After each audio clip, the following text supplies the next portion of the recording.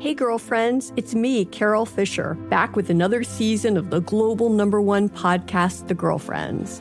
Last time, we investigated the murder of Gail Katz. This time, we're uncovering the identity of the woman who was buried in Gail's grave for a decade before she disappeared. Join me and the rest of the club as we tell her story.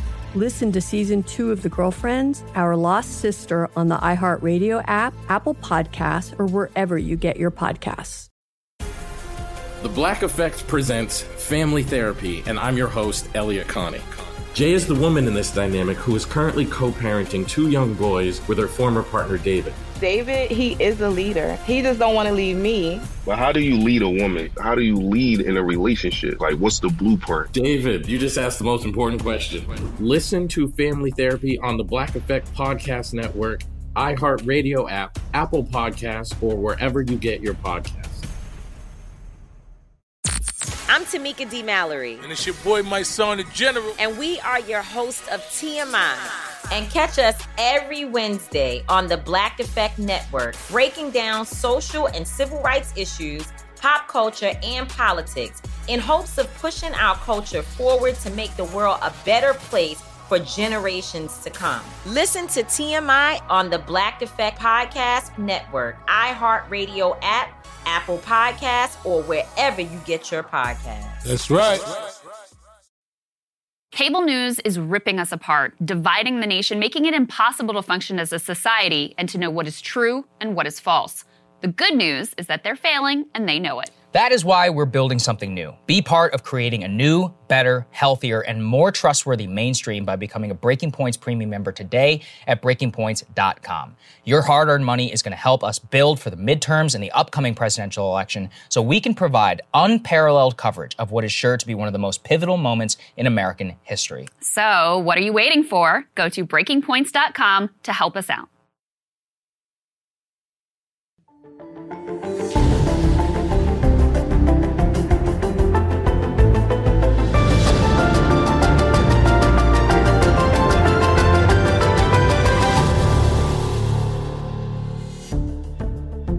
Good morning, everybody. Happy Tuesday. We have an amazing show for everybody today. What do we have, Crystal? Indeed, we do. A lot to get to this morning. First of all, the poll that we teased relentlessly yesterday, Yes. Big New York Times, their last look at the Senate races heading into Election Day.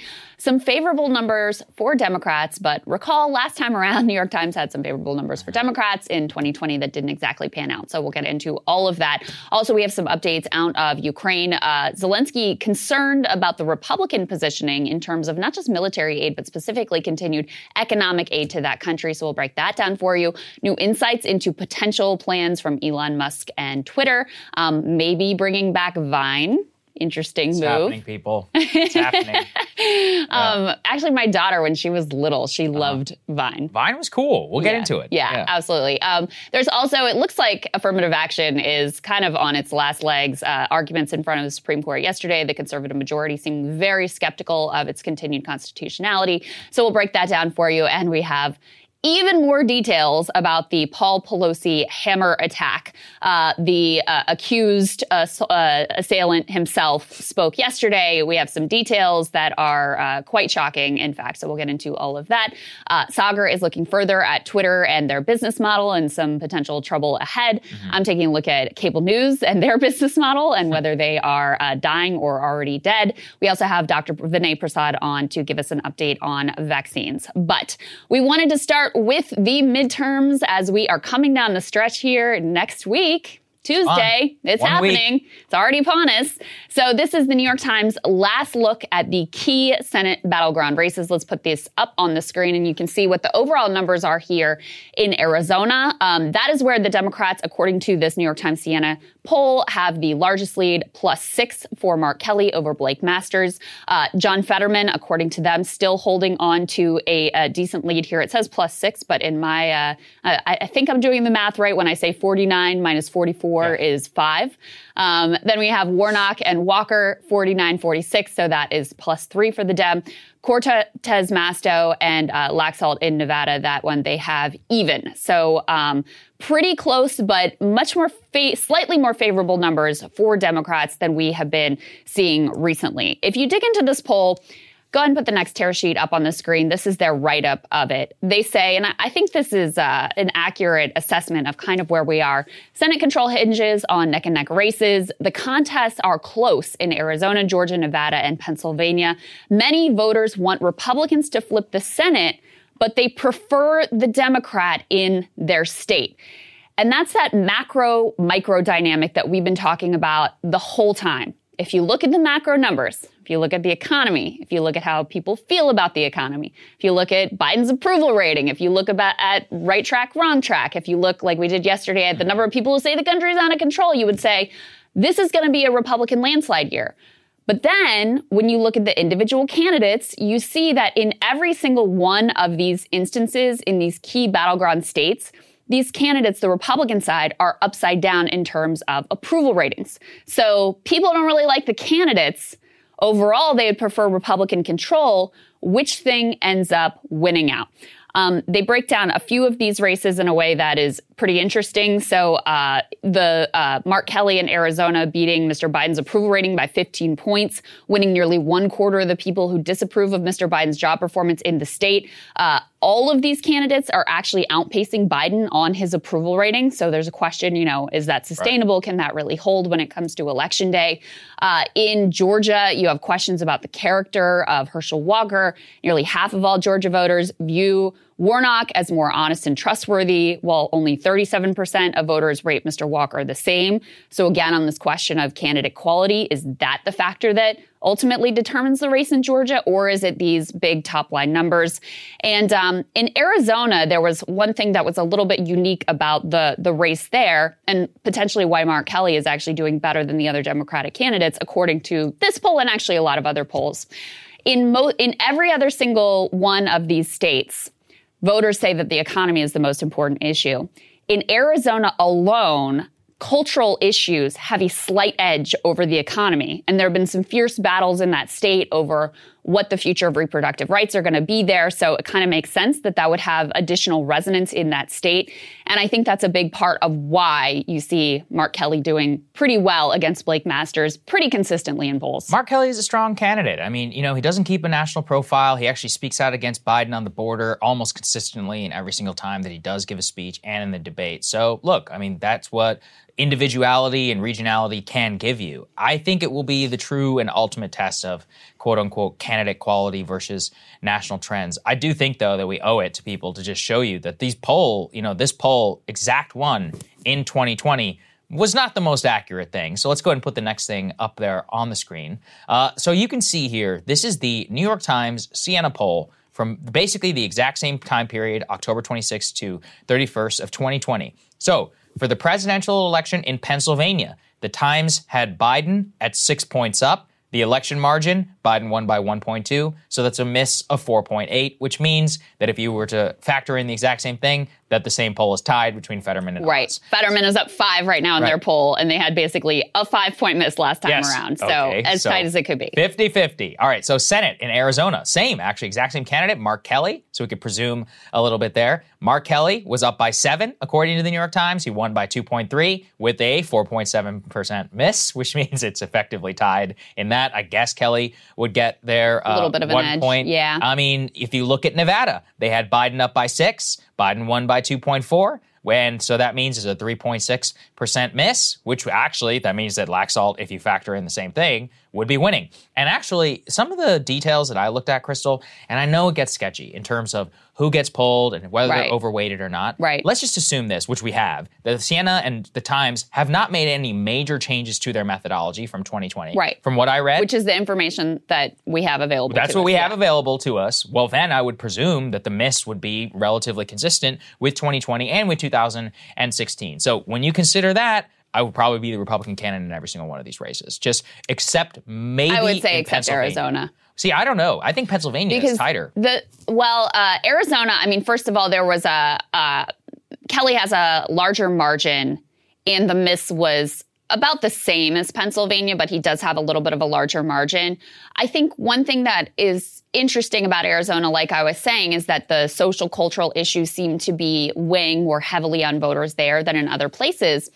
And Mark Kelly was the only one of the Democratic candidates in any of these Senate contests who is actually winning voters without a college degree. Right. So he sort of stands alone on that metric. And then Blake Masters, as we covered previously, who's obviously the Republican nominee, he said some really extreme out there things on abortion during the primary that he's since tried to soft pedal and walk back. But I mean, you know, he already said it. It's being run in ads. And so if social cultural issues are more of a factor there than they are in other states, it makes sense to me that Mark Kelly would be in a slightly better position than some of these other candidates. And then when you add to that, he has a very solid identity and persona in the state. People have known him for a long time. So he has, high favorability ratings. Blake Masters has low favorability ratings. So I think that one is probably the best bet for Democrats. There was interesting news, though, this morning. The Libertarian candidate dropped out and actually endorsed Blake Masters. Did a podcast with him. He was only polling at like 2 or 3%. Yeah, but hey, if it's close, it can make a difference. It could certainly make a difference. So that was one in his favor. At the same time, there was that other independent candidate in Pennsylvania who also was polling at like 1 or 2%, something like that, who dropped out and endorsed John Fetterman. So again, when it's 50-50, it's a game of literally of inches. So you never know who exactly is going to pull this out and whether those things could make the difference. But it does also eliminate any future case of like spoiler or anything. It's like, no, this is a true up and down contest in both. Let's find out. Republicans It'll be don't fun. Whine about that shit the way the Democrats do. Yeah, you're definitely correct. Well, I don't know. I'm trying to think. Yeah, you're right. I think really that there can't are think states, of Republicans like complaining about spoilers in the same way. I think there are states where if Gary Johnson or Joe Jorgensen hadn't been on the ballot, that Trump likely would have won, like Georgia and in Arizona. But you're right. I don't see Trump and the National Republican Party being like, Joe Jorgensen is a spoiler. We were wrong, they're just like, well, I mean, they do think they're wrong. But they made up a different reason. Correct. Like, that one might have actually had more salience than the True. nonsense that they ultimately invented. Okay, putting all that aside, let's put this next piece up on the screen because I do think that this is interesting, which is Biden's approval rating in each state is really, really bad. In Arizona, he has only a 36% approval rating, which makes it even more remarkable that Mark Kelly seems to be holding up pretty well in these polls. You've got in Nevada, 38% approval rating. This is a state, these are all states that he won. Georgia, 39% approval rating. Pennsylvania, he's doing the best, 42% approval rating. And that's the state where the Democratic candidate is sort of outperforming him by the smallest number. You have Mark Kelly running 15 points ahead of Biden's approval, Warnock plus 10, Catherine Cortez Masto plus 9, and Fetterman plus 7. So Biden really weighing down Democratic chances. I just don't think there's any denying that at this point, given his lack of popularity and the fact that these Democrats are able to, at this point, apparently outperform where he sits in terms of his approval rating, is a testament. I don't know if it's such a testament to the Democratic candidates or their messaging as it is to the very poor quality of the Republican candidates and some of the nervousness about electing them. Yeah, don't know. I would personally bet, an interesting thing right now, Crystal, is there's a narrative kind of on the Democratic side that Republican pollsters are flooding the zone in order to I saw that yesterday, yeah. But then somebody made a great point where it's like, if you think the Democratic groups aren't also polling, they're just not releasing their polls. And so the limited amounts of, there's a group like Democracy Corp or whatever, one of the few Democratic groups to actually release it. They had Republicans up by like 5 on the generic ballot in their latest one. So I think that if the Democratic groups had polls to release, which would be good for them, they would release it to kind of quote unquote flood the zone in the same way. It's not like individual candidates and all those others all don't have. I mean, look at John Fetterman. The guy's got millions of dollars in the bank. Super PACs are banking all of these, to the tune of over $1 billion. So I think that there's plenty of Democratic polling. They're probably just not releasing it because it's not good. I just want to say that for those who might be buying this, GOP is flooding the zone. I'm like, well, they're flooding the zone because the polls are good for them. And if they had counter ones that, look, this is also part of the issue with averages, with, considering polls like what group, what not, et cetera. Right. And that's why part of why I'm just looking at the record of the ones that we do have and be like, okay, well, in this quote, even in the quote unquote independents, average miss of 5, especially in many of these states. So just factor that in. Yeah, I mean, 538, which I think most people would say if it's biased, it's more in a liberal direction, has the Senate at 50-50 right now. There you go. And if you want to make a case for why Democrats might outperform, which I do think the outcome of this election is genuinely uncertain. We live in very chaotic times. People are voting in patterns that they haven't before, mail-in, all this stuff. Like, voting is different than it ever has been before. There's clearly extremely high interest. So if you wanted to make a case for Democrats are going to outperform, I think the case would be they've been turning out in a very strong way in the early vote.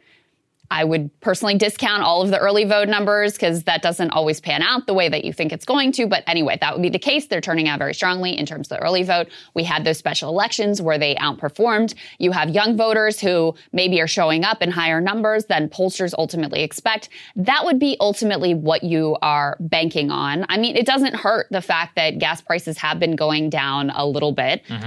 So, you know, maybe that helps Democrats a tiny bit here down the stretch. But, you know, it continues to me to be a question of candidate quality, like micro, regional, state-based trends versus overall national mood. Which one of those things ends up being the most important? My theory of politics generally is that, you know, the maxim used to be all politics is local. Now I think all politics is national. So do I think candidate quality makes a difference at all? A little, yeah, I think it makes somewhat of a difference. Do I think it's going to be determinative in each of these races? That I start to be really, really skeptical of. Yep. The race that we have probably focused the most on, and I think the national media has as well, and I think for some good reason, is Pennsylvania. You know, Pennsylvania, right now, that seat is held by a Republican. So if Democrats are able to pick that one up, that makes the Republican task a little bit harder. You know, they have to be able to pick off one of these other states in order to be able to secure their Senate majority. Biden and Obama obviously see the state as key as well. Let's go ahead and put this up on the screen. They are planning to campaign together in Philadelphia on Saturday. I did a whole thing yesterday on Obama back out on the campaign trail and also the notable lack of Biden on the campaign trail, which has been very different from his predecessors. You know, even Obama back in 2010, when he was under a lot of fire and his approval rating was similarly not great, he was out there on the campaign trail. Of course, Trump loves doing rallies. He'll do them every chance he possibly gets. So, of course, he did a lot of campaigning and is doing a fair amount of campaigning for Republican candidates this time as well. Biden has not done much at all. And in fact, one of the places he went was a little strange. He went to Florida to back up Charlie Crist, who's like in a doomed race against Ron DeSantis. So I was like, okay, I don't know why you're spending your time doing that, but whatever. He's done some Zoom events, but this will really be, you know, the big marquee event. I think Biden still thinks he's got that like Scranton Joe Pennsylvania touch. They clearly see Pennsylvania as central to their chances. They clearly understand Fetterman is, you know, kind of on the rocks or on the ropes, that his polling has been sliding here down the stretch. And so they, you know, want to go and see what they can do to garner as much enthusiasm among the Democratic base as possible and urge them to turn out at the last minute. Yeah, I mean, I question whether it's... I mean, here's the issue with Obama. He has never shown any capability at actually transferring his own personal popularity to Democratic victory. Yes. 2010, 2012, 2016. I've done several monologues, I think, playing that last clip of him from the 2016 election where he's like, this, you know, X is on the ballot. I'm on the ballot. I may not, my name might not be on there. I'm on the ballot. And he asked me, he took it to the American people. He said, you need to vote as if my name. And it's like, well, they did. So, you know, it didn't turn out to work out so well. So he might be a popular figure amongst Democrats. But again, we have reams of data to tell us that he has never once been able to transfer his personal popularity. Yeah. On Biden, it's a negative popularity. He's underwater by almost 2/3 in the state of Pennsylvania for his approval rating. If I was Fetterman, I wouldn't even want to look on the same stage as him. I was actually surprised in one of the few moments like it was kind of clear out of the Fetterman debate is, remember, they asked him, they're like, would you support Joe Biden for president? And he said, if he chooses to run again, I would support him 100%. Well, Pennsylvania of the swing states is the one where Biden continues to have the highest approval rating. Now, it's low. It's 42%. Yeah. But, I mean, I think that's the reason why, if he was going to go to any of these states, he would think that Pennsylvania was the spot. And like I said, I think, you know, he has this self-image, self-conception of like Scranton Joe and in touch with the working class and the white working class in particular. So they're going to Philadelphia with the thought of, you know, we'll really turn out the Philadelphia, like the urban core and the suburban vote that is increasingly, you know, what Democrats rely on. And then at the same time, Trump is going to be doing on that same day on Saturday a rally in the western part of Pennsylvania, which is a place, you know, he feels like is really behind him and where people, you know, turned out that hadn't turned out in a long time to vote for him in 2016 and in 2020 again. it's kind of a potential little 2024 preview. And I think the expectation is, Trump may announce his presidential run fairly quickly after the midterms. We'll see. Biden will probably get in after the holidays. So this may be a little bit of a preview of the presidential race, that the rematch that no one wants, but we're probably going to get anyway. That's what we're going to get a preview of this weekend. There were some interesting numbers, Sagar. I'm curious what you make of them. In that New York Times Siena poll about Pennsylvania and how people feel about Fetterman's health in particular, you had a plurality of voters saying Fetterman was not healthy enough to do the job after the debate Wednesday night. So most of their calls happened before the debate. Right. And overall, only a little over a third said he's not healthy enough to perform the duties of the job. It's very partisan. Republicans, a majority, 71% have concerns about his health. Well, they weren't voting for him anyway. Majority of Democrats, 83%, say he is healthy enough to do the job. But there does seem to have been somewhat of a shift. So it's still not a majority, but a plurality, they say, in the calls they made after the debate, now expressing concerns about his health. Look, I wish it would matter. I just don't think it does. I really don't. And I'll tell you why, which is that a lot of these Dems, highly partisan Dems, they were going to vote anyway. Most of these people not even vote anyway. They probably already voted, early voting. Pennsylvania and the way that the mail-in ballots and all that have been working, most of that has been sent in. Republicans, they were going to turn out against. At best, it might have an impact on day of vote. To the extent that matters. We are actually, unfortunately, seeing major polarization in America on how people vote. Many Republicans are dragging themselves to the polls in person on Election Day, specifically because they've been told they can no longer trust mail-in balloting. So is it going to really impact the way that people vote on Election Day? Of course, I'm not a psychologist. I have no idea how these things are going to play. In general, I think that his position on crime or his ties to Joe Biden on the stage are going to matter tenfold more than the actual. This is the candidate quality on the Democratic side question, right? And to be honest with you, and I've said this before, Herschel Walker, with all his issues and his lies and the hypocrisy and all of that, I understand if you're someone who's like, no, abortion is my issue, so I really don't care if he's, has CTE or whatever issues or is a liar or whatever. He's going to vote the way I want him to vote, and I want Republicans to be in control.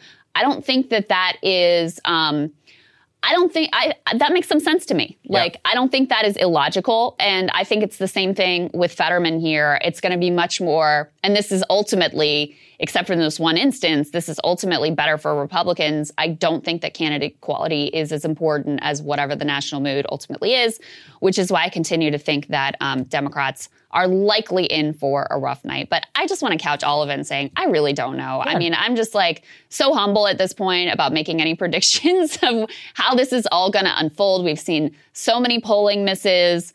We live in such chaotic times. It's just really hard to analyze any of these races with any level of certainty about what is ultimately going to happen. So listen, going back to the beginning, New York Times has polls that look pretty decent for Democrats. You factor in the misses from last time around, and you basically, once again, have a total jump ball for the Senate. And so I think that's basically where we are. I concur. Look, if I had to bet, I'd put money on the Republicans. That being said, been wrong a lot. Elections are crazy. Americans have a way of always surprising us on Election Day. That's honestly why I love covering it. Yeah. Anytime you'll cover it and you see returns out of South Texas for Trump and you're like, holy shit, it's like one of those things where you're like, I didn't think this was possible. Yeah. It's cool that it is. I love living here. By the way, we are going to be doing live election night coverage here. So stay tuned for details on that. We'll have, it'll be us, Ryan and Emily will be here. Sagar, you are Sagar, Kyle and Marshall. The full crew is here. My other co-hosts will all be on deck here to analyze whatever the hell happens that night. So it should be fun regardless of the outcome. Yep, absolutely. Okay, let's talk about Ukraine. So some interesting things that are happening on the domestic front with regards to Ukraine. We covered previously how GOP lawmakers had said that they would see a tough time passing new aid to Ukraine, specifically military aid by Kevin McCarthy. He said that the American people can no longer have a blank check for Ukraine. He was quickly, however, rebuked by Senate Majority Leader Mitch McConnell, who was like, no, we're going to do anything that we want for Ukraine. So there's a little bit of war going on. There's 3 camps is how I would describe it. McCarthy is under pressure, not from people who are skeptical of the war, but of the fiscal hawks who are like, hey, we shouldn't be doing $50 billion. And actually current indications are that Democrats are going to try and pass another $60 billion in aid for Ukraine in order to preempt all of this. That would bring it to $110 billion, which is, as I have read, more than any foreign aid to any country ever, especially in a military conflict, on par right now with South Vietnam in the middle of the Vietnam War. Just to put it in context. Anyway, but it's not a proxy war, guys. Right. Anyway, so there's the fiscal people. Then there's like people kind of like us, probably the smallest contingent of like maybe 5 to 10 lawmakers at best in the House of Representatives who are like, hey, maybe we should do something else. We contingent this aid on diplomacy, etc. Then there's the third camp, which are like the McConnell folks who are like, no, we're not having no question, no debates. We're going to give Ukraine anything it possibly could want. Anyway, let's put this up there on the screen. So Ukraine is now telling the GOP that, quote, it can't just be about guns. I found this really fascinating, which is that Ukrainian leaders believe, despite notes from some on the far right, that the GOP won't skimp on giving Kyiv military aid. In fact, Ukraine expects even more robust weapons packages if Republicans are in charge. That is according to their own lobbyist here in Washington. The Ukrainians are, though, more concerned about Republicans paring back future economic aid to the country. And this is something I've actually tried to emphasize here a little bit, which is that, look, the war is the war. But, Ukraine as an economic polity basically does not exist without the United States. We pay all their bills, balancing their budget, effectively backstopping their currency, making sure that they can buy things on the global market. All of that is because of U.S. Treasury aid. And actually, the United States has given the vast majority of economic aid to Ukraine. So it's actually interesting because one of the critiques I had seen, and this I could see really landing with some GOP officials, was when Rand Paul and others were like, we're balancing Ukraine's budget before we balance our own. Now, I don't even necessarily believe in a balanced budget on the federal level, but what I'm telling people is that attack line actually could quite well land with the GOP caucus. They've never had a trouble of writing blank checks to military aid, right? But on this, the Ukrainians are probably correct to think, hey, this could be a real problem for us because, if you think inflation is bad here in Ukraine, it's like nobody even really knows. 30, 40%. It's a classic wartime economy. Their budgets are a mess. Their own currency itself is effectively like completely backstopped by the Federal Reserve and the U.S. economic system. So the point being that if they lose some of that, it actually could cause major problems for them on their ability to buy weapons and other things out on the global market, even to, denominate different ways their transactions for grain, etc. From what I've read, it could be a serious problem. Anyway, it's interesting to me that the Ukrainian government, they're relatively confident they're going to get their weapons, but they're like, no, we really need the economic aid to keep this thing going too. Because they don't just have Zelensky arguing for the weapons, they have all the weapons manufacturers also lobby. That's where the real divide goes. Why are the Republicans so anxious and willing to send military aid but reluctant on economic aid? Well, they're getting campaign contributions from all of the, military industrial complex. So they have a big political incentive to continue moving in that direction. And then if they withhold the economic aid, they get to play, virtuousness on the fiscal front. And there is a real populist message that I think just doesn't just land with the Republican base, but land with a lot of Americans of like, oh, Jackson, Mississippi doesn't even have clean water, and yet we're, shipping all of this aid, no strings attached, to the Ukrainians, indefinitely writing them a blank check. Right. So I do think, as we've been saying, as we get into winter, as, inflation continues to bite, as this thing goes on and on with no real end in sight, as some of the, failures of the U.S. policy and the NATO policy up to this point become more and more manifest, I think there's going to be an increasing political audience for that type of messaging. And, at the same time, there's increasing reports the Biden administration is kind of frustrated with Zelensky and sees him as kind of like ungrateful for the overwhelming support that we've been providing. There were some indications of that actually in the Politico article that we just had up. They said early in the conflict, Zelensky urged the U.S. to establish a no-fly zone over Ukraine, but Biden, of course, declined. More recently, he's called on Biden to formally declare Russia a state sponsor of terrorism. And they are sort of frustrated with, although they understand that Zelensky is just trying to look out for his own national interests, and I think we all get that, there's a frustration with the amount of aid that we've sent and then the continued escalation of public demands from Zelensky That apparently broke out into the open on a phone call back in June. According to a report, let's go ahead and put this up on the screen. Apparently, Biden lost his temper. He got grumpy old man with Zelensky in a June phone call when the Ukrainian leader asked for more aid. And the context here is they say Biden had barely finished telling Zelensky he just greenlighted another $1 billion in U.S. military assistance for Ukraine when Zelensky already started listing all the additional help that he needed and wasn't getting. Biden lost his temper. People familiar with the call said American people were being quite generous, and his administration, the U.S. military, were working hard to help Ukraine, he said, raising his voice, and Zelensky could show a little more gratitude. It's going to be interesting to see how this all plays out. I mean, I think everyone almost certainly expects that the Senate may be a little bit of a dicier proposition, but Republicans are almost certain to be in control of the House. And the House is actually where you have more dissent in the Republican caucus in terms of the direction on Ukraine aid. So there's a possibility here that this could be some sort of negotiating leverage for Biden, where he can play a kind of good cop, bad cop of like, of course, I want to continue supporting you, but I got to deal with these Republicans in Congress and they have different views about this.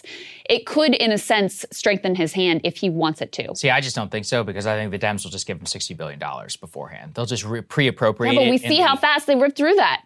Well, they haven't even spent most of that. A lot of it, I think more than half of it has not even yet been dispersed. So they're effectively just going to write. Remember how and this has always been my problem with the aid, which is that I don't have any problem giving the Ukrainians military aid, but I think that a lot of it should be constrained by the People's Congress and by some goals for what exactly we want in Ukraine. So, for example, I don't think any aid should go to Ukraine if they're going to use it to maybe bomb a bridge in Crimea, or maybe launch an airstrike on Crimea with a U.S.-provided weapon. Or bomb a Russian civilian on their own soil. You want to do that and get into a war by yourself, you be my guest, but you're not going to do it with the stuff that we give you. And so that's always been my issue, which is that none of this is preconditioned. And unfortunately, the way that, and I read this, if people will remember the last time that supplemental aid passed, I read through those provisions where it just says to the President of the United States up until 2025 may disperse that as his will to the country of Ukraine. Mm-hmm. That's the issue, which is that, and again, remember, look, Biden could drop dead tomorrow. You want Kamala to have $68 billion to play with,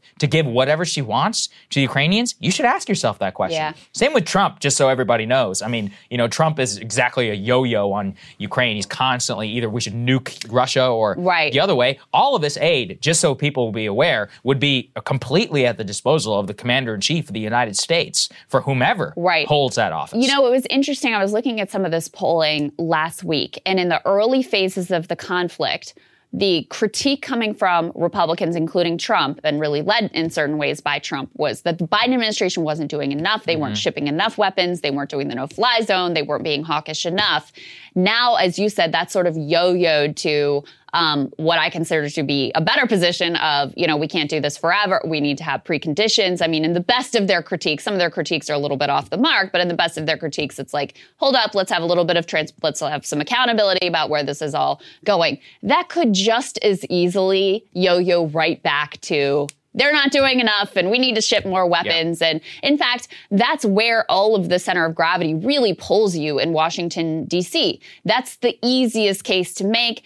All of the cable news networks, but especially CNN and Fox News, are all primed to make that argument. It's frankly, at this point with the American people, given the way that the war, has been, like the lack of education on the war and the potential consequences that has occurred with the U.S. media, it'd be easier to make that case to the American people, ultimately, given where their emotions are right now. So it's just as easy to see the Lindsey Grahams and the Mitch McConnells of the world winning out the argument and having the Republican base led by Republican leadership saying, no, we need to do more. We need to give them the longer range missiles. We need to be all in, especially when it comes to weapons. So I don't put that off the table whatsoever. You shouldn't put it off the table. We already had a redux of this. It's called 2014 and then 2018. So what happened? So brief history lesson. Barack Obama gets savaged by John McCain, Lindsey Graham, and many other people, Mike Pompeo, and others for not shipping Javelin missiles to Ukraine. Mm-hmm. And they're like, you need to give him Javelins. And Obama was like, no, I'm not going to do it. He does a major spread with Jeffrey Goldberg where he says, at the end of the day, I'm roughly quoting him here. He says,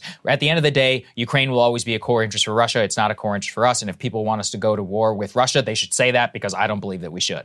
Very different rhetoric pre-Russiagate. Trump comes into office despite all of this, I want a Russian reset, etc. He abandons that at a policy level, caves to Mike Pompeo, the Lindsey Grahams of the world, immediately starts shipping javelins over to Ukraine. And look, accelerated the civil war almost certainly to the point of where it is. I'm not saying that's the sole cause. I'm saying it was obviously some factor in what happened over there. So we have had that play out. It is not a guarantee that they don't do that. And in fact, it's very possible, as they said, that they could pass even more demanding things through Congress, telling Biden that he has to ship certain weapon systems to Ukraine if the aid does want to get signed by the commander-in-chief. So, look, it's a jump ball on how exactly it all goes. And I don't want anyone to come away with the idea that, if the Republicans take control, this is going to change the situation on the ground. I actually think it's probably the opposite, as you said.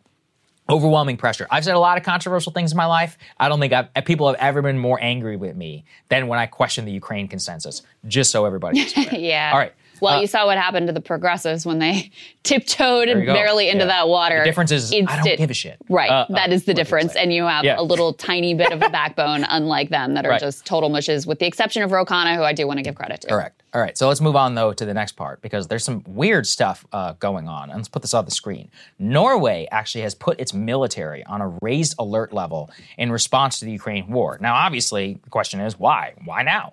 It actually gets back to the Nord Stream pipeline and to increasing worries whenever we are thinking about energy infrastructure across Europe as it continues to get colder. So here's what they said, quote, "This is the most severe security situation in several decades. There are no indications that Russia is expanding its war to other countries, but increased tensions make us more exposed to threats, intelligence operations, and influence campaigns." He continued to emphasize there is no reason to believe that Russia will invade Norway or any other country, quote, "directly, but we must be more vigilant. I don't believe ordinary people will notice any change." The reason why is that, A, Norway is currently seeking to bring a new fleet of U.S. submarine hunting patrol aircraft into regular operations in its territory, because people should remember that at the very same day, actually, that the Nord Stream pipeline, whatever happened to it, the Norway actually had inaugurated a new pipeline from the Baltic Sea, which was specifically designed and being sold by European policymakers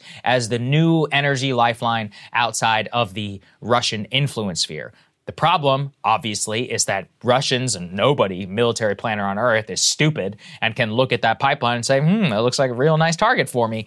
Whomever would want to, sabotage that, change the situation. It's a very, very single point of failure, which could have tremendous consequences. I was reading a very interesting article yesterday. I had talked about, I was like, Europe's probably going to be fine because they do have a lot of natural gas stock, all of that. What my mistake was is I was thinking about it in the current infrastructure. I was not factoring in that if they do lose this pipeline, if they do lose a couple of key pieces of energy infrastructure, you're actually back in the dark ages, effectively. Then you are talking about 30, 40% cuts across the board. So the issue across Norway and a lot of this area is they are home to a significant oil and gas infrastructure, which is not just powering them, but powering the entire continent. It also comes on the heels of a really weird report out of Finnish media. Let's put this up there on the screen. Thought that we owed it all of you to discuss it, which is that nuclear weapons could be, and I want to emphasize,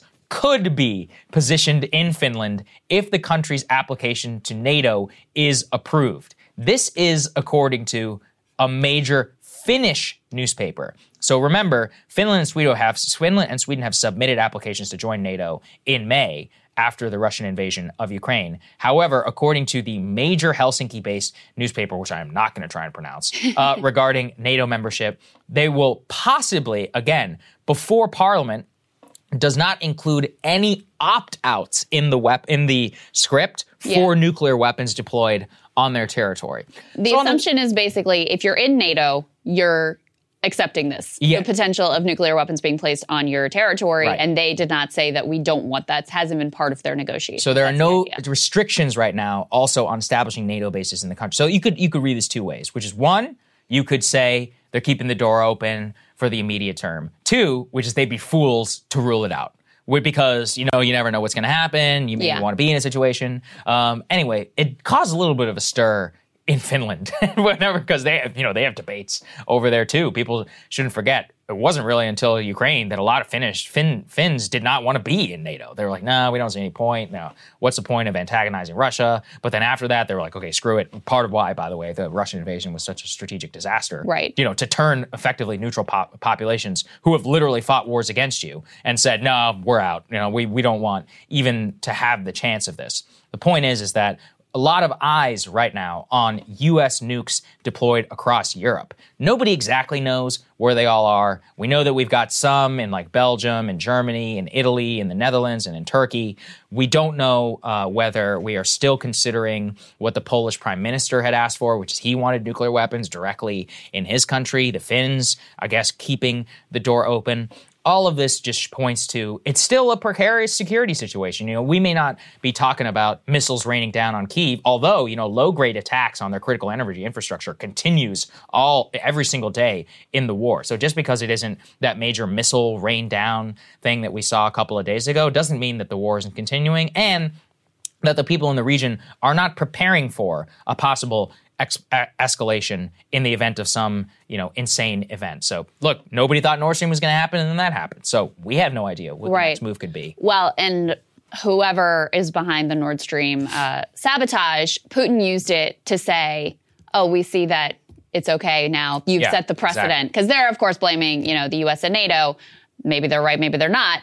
But they're using it to say, oh, you've set the precedent that we can strike critical infrastructure, and we've seen what they've been doing on the ground in Ukraine. So that's part of the nervousness here. There was one other piece of news that I noted this morning that I wanted to make sure to bring to you guys, which is that Putin is now officially saying that the partial mobilization of citizens to fight in their war against Ukraine has ended. Obviously, that provoked, huge backlash domestically, and really, in a sense, it was a very psychological turning point for the Russian population, because up to that point, all of the efforts had been to insulate most of the Russian population from what was happening in Ukraine, to have basically business as usual, go about their day, don't worry about what we're doing over here. And this was really a ripping of the Band-Aid off of that trajectory. It was just no longer feasible if they were going to continue to have any kind of a shot in this war ultimately, that some hundreds of thousands, we don't really know, of military-age men fled the country to avoid this draft mobilization. There's no guarantees that this will be the end or that they won't do another draft, but at least for now, what he is saying is that the partial mobilization has been completed. Yeah, makes sense. Let's go ahead and move on to the next one. This is something which I love. Let's put this up there on the screen. Some major news after Elon has bought Twitter. Elon has ordered the team of engineers to revive the Vine code and reboot the app sometime this year. So people may not remember, Vine actually was shuttered in 2016 after it was acquired by Twitter in 2012.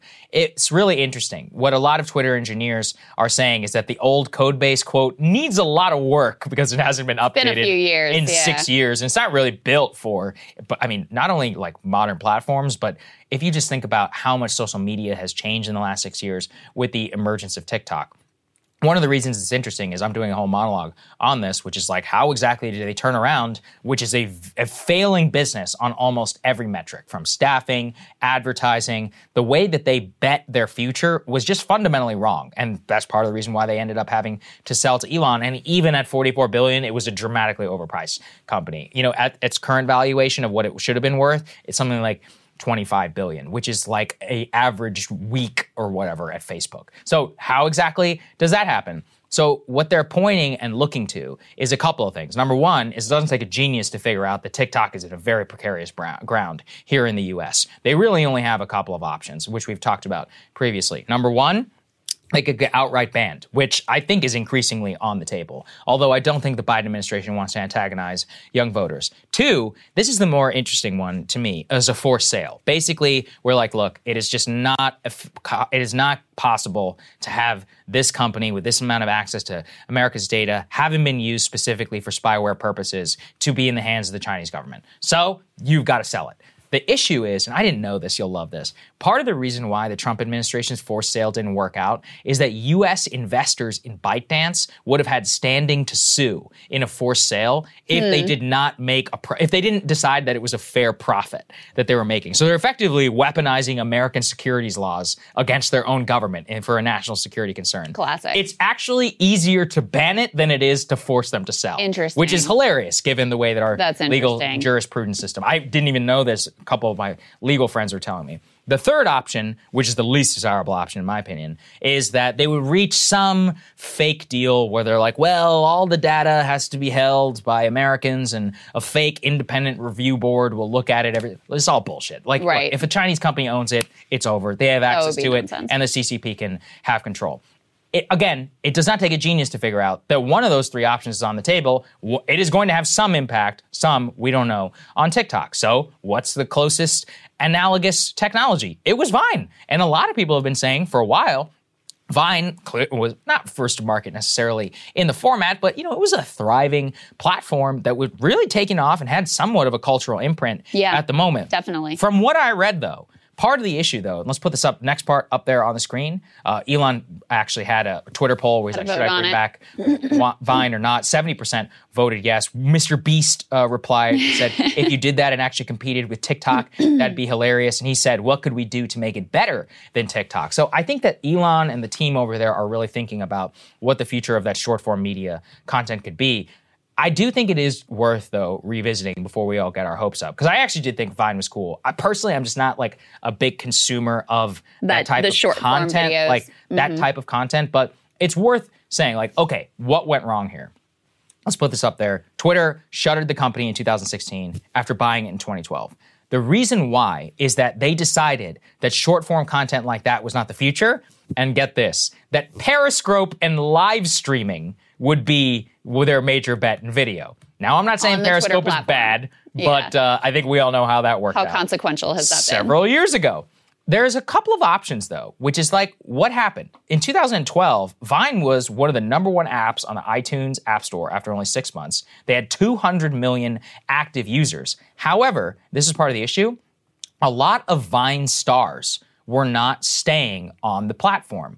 What they point to is that Vine stars were getting big on Vine, but then they were going to Instagram, Snapchat, and YouTube to make it big. And I kind of remember some of the Vine creators that I used to follow. And I was like, I wonder why that is. There's a couple of things going on, which is that first and foremost, it was just really early. Second, that was also the age when all these platforms, this is like awakening and censorship and all that, they were just throwing money at anybody who had a big presence. So Instagram was reaching out to people on Vine, be like, hey, why don't you just come post it here? In a lot of ways, Instagram was just straight up copying a lot of content, right? They stole Snapchat stories. They were made it so the short-term video were going to get on there. Vine didn't have a particularly unique value add. But in a lot of ways, given the way that everything has kind of, Instagram creators, I'm not saying that they don't, most people are like platform first these days. There's very few who are like genuinely omni. I think that Vine, their issue was that they just didn't have the recommendation algorithm. Like they had the content down, but they didn't have the algorithm of really knowing you. So they would have to nail that to become a true TikTok competitor. And I think that's the hardest part. Well, and then, you're just straight up copying TikTok. That's the thing is like, we talk about all these social media platforms and, our tech titans, are these great innovators. Every single one of them right now, all they're doing is trying to copy TikTok. That's the whole thing. Like YouTube Shorts and Instagram and Facebook, all of them, and Twitter now is like, okay, let's do our own TikTok version. And I do think that it's the thing that made TikTok really work and really explode was that recommendation algorithm.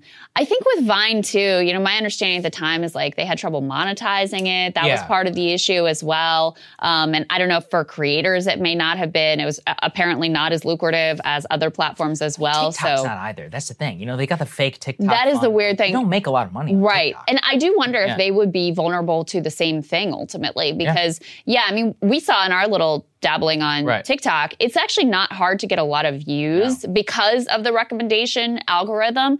But it's only the top stars who get sponsorship deals and those sorts of things. You have to almost go outside of the platform in order to monetize whatever content you're creating on the platform. So Vine would suffer from that same issue. So I don't know. I mean, again, the way I looked at it was just like, oh, how surprising. Twitter's now going to also copy TikTok, just like every other social media platform ultimately. I'd be fine with it I would much rather have an American company doing it. That being said, I know that there are... But the problem is, you know how this goes. Like, once a thing gets established and that's the place that you go for short... I know. Like, my daughter, who was, like I said, my oldest, she was really into Vine when she was little. There were some creators on there that were super funny and silly, and she loved their content. She watched them all the time.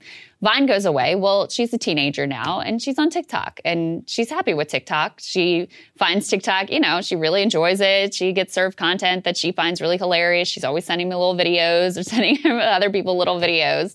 I don't see that she has a sense of like, oh, I should go over here now. So TikTok has already established such a large footprint. I think it would take something like completely banning it for people to be forced to move into another zone. Banned it in India. They had competitors within 2 weeks, and they've got a thriving environment. Look, I agree with you. I mean, I've tried to use some of the TikTok alternatives. They're terrible. I remember there was one like Triller or something like that. Even Reels. I mean, again, the format's not for me. I know that some people use it, but I just don't think it's particularly all that great. As I get it from my friends who love TikTok, the algorithm is everything. Unless you can replicate that, I don't think it's possible. Well, even if you do replicate that, again, you have to not just make something as good as TikTok. You have to give people an actual affirmative reason why they would decide to leave this little social media home where they're comfortable and happy and go somewhere else. Yeah, true. And it's not clear to me what that proposition would be. I mean, we see this with like all the free speech platforms that have popped through social or whatever. Like, people are on social media platforms because that's where everybody is. They get comfortable in a certain ecosystem and, they understand how it works and they've got followers. They've got people who they are following, creators that they like and whatever. It takes something really significant to get people to move over. So, like I said, I think it takes more than just like sort of copying what TikTok is doing. You got to come up with something that is truly new and different and provides something to your audience base or your user base that doesn't already exist. And I mean, maybe they'll come up with something, but that is certainly not laid out in these pieces here. Definitely. All right, let's go ahead and move on to the next part. This is really interesting and potentially earth-shattering in terms of its impact on American society. Let's put this up there on the screen. So the Supreme Court, the conservative majority there, signaling major skepticism of race-conscious college admissions. So what happened yesterday, which is that at issue are these two policies, Harvard University and the University of North Carolina, that permit their admissions offices to weigh the race of applicants as one of many factors that will help decide who is being accepted. Depending on the scope of the court's ruling, and this is important, they could rule in many different ways. The outcome could have impact on workplace and other long-standing, quote, anti-discrimination law. And I want to be very clear, which is that how exactly they rule and the scope through which could restrict it completely to admissions. This is why we're even spending any time covering it. Or it could go all the way out into the way that diversity practices work, even at a quote-unquote private company. Anyway, so there were over 5 hours of arguments. I was even considering doing a monologue, but the arguments weren't wrapping up. And I was like, I can't do it without, I can't do a whole monologue on this until it's actually done. Luckily, it ended last night.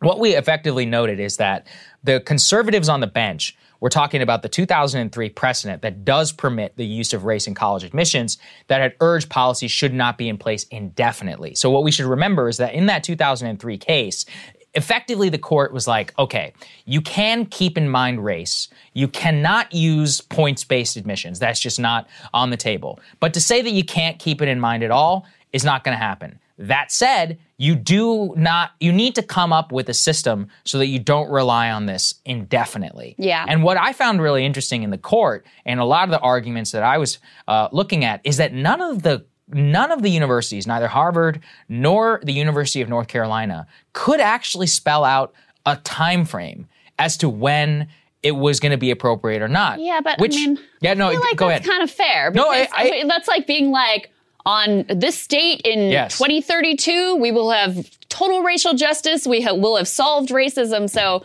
I mean, it's kind of fair to be like, I don't know, we're not there yet, but hopefully at some point in the future we get to that. I don't even disagree, but I was looking at it and I was like, that just part to me makes the whole like idea of the 03 case being like, yeah, but it eventually has to end just even more patently ridiculous because you could probably always make an argument. So we're like, okay, so then we should consider it on what is the actual impact. This goes to the Harvard University portion of which we've covered now for several years, which is that Harvard from the lawsuit and the court rulings and all that have come out, it has been shown repeatedly that it is highly discriminatory against Asian American students by giving them lower scores for, quote, personal attributes. I mean, some of the stuff that came out. Yeah. It's outrageous. I don't think there's any denying that whatever you think of affirmative action, that the current system has discriminated against Asian Americans in a very perverse way. Right. And because they'll be like, they literally can show that you can have the same test scores, you can have the same basically attributes on every single thing.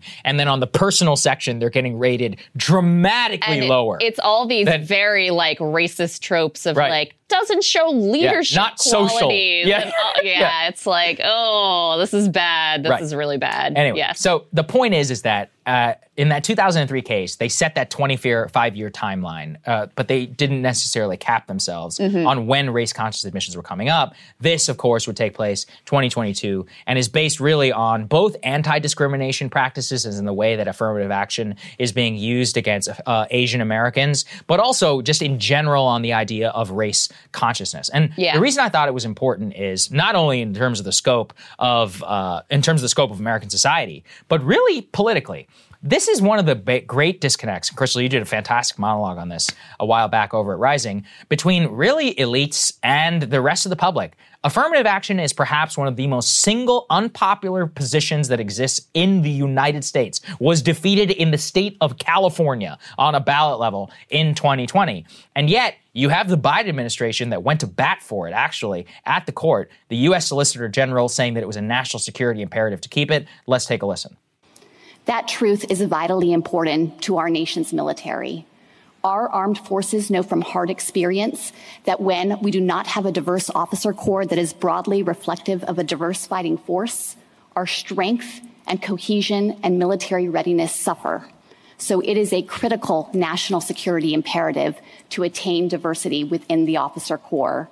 And at present, it's not possible to achieve that diversity without race-conscious admissions, including at the nation's service academies. The military experience confirms what this court recognized in Grutter, that in a society where race unfortunately still matters in countless ways, achieving diversity can sometimes require conscious acts by our leading educational institutions.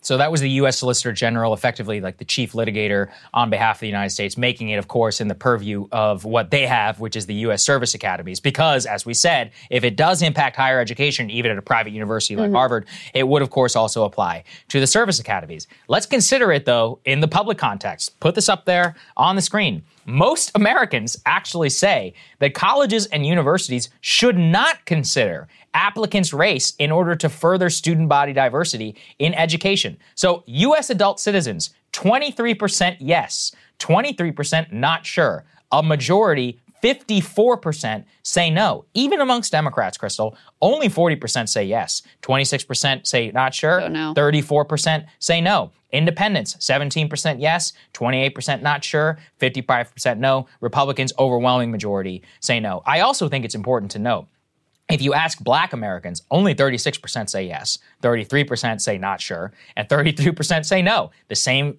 fits with quote-unquote Hispanic, whatever that means. And then amongst white Americans, 16% say yes, and 64% I would say love no. to see the class breakdown. Of course, and that's what I was about to get to. I would love to see the class breakdown. Yeah. I mean, I have a lot to say about this because I think the reason why it's so unpopular is because it really rubs up against the notion that Americans want to strive for a colorblind society. And so there is this real rub there. I mean, the issue that I always have talking about affirmative action and why it's such sort of tricky ground for me personally is I sort of feel like I disagree with everyone on it. There's a lot of presumptions behind the policy and the debate on affirmative action that I just don't accept and don't agree with. The whole debate takes as fact the idea that we have a meritocracy, that the meritocracy is generally functioning, that the thing we should be striving for is to perfect that meritocracy, rather than, my goal as a leftist, which is to make sure that everyone is able to succeed. I also think, like I said, Asian Americans are getting screwed by this policy. There's just no denying that. And I think that's something that people who are big proponents of this policy really have to grapple with and really have struggled to grapple with. That's number one. Number two, I don't agree with the arguments that are being put forth by the conservatives on the court, which is basically like, mission accomplished, colorblind society done, don't need this policy anymore. And we shouldn't pretend that the arguments that were being offered on the court, which is why I don't even spend a lot of time, I read through the gist of what they were saying, but ultimately this is an ideological debate. It has very little to do with what their actual interpretation of the Constitution is. The 6 conservatives on the court, they don't like affirmative action. They're going to find a way to strike it down, regardless of the arguments that are being made to them and whether they're persuaded on the constitutionality of it or whatever. And the liberals are, on the other side. This is an ideological debate. The Supreme Court is partisan. We should keep all of that in mind as well. So those are some of my thoughts. But the other thing that I always come back to is what is your goal? What is your goal with this policy? If the only option on the table for me is let's diversify the elite class. Which is what this is. This policy is effective. Yeah, that's true. And you know what? I would rather, if that is my only option, is have a non-diverse elite class, and I'm just talking about racial diversity here, or have a racially diverse elite class, then I will take the diverse elite class. Okay, if that's my only option on the table. However, if your goal is actually to reduce the racial wealth gap, we know from history, which is a goal that I personally care a lot more about than I care about the, technical racial diversity of the elite class. We know from history that this policy does not do that.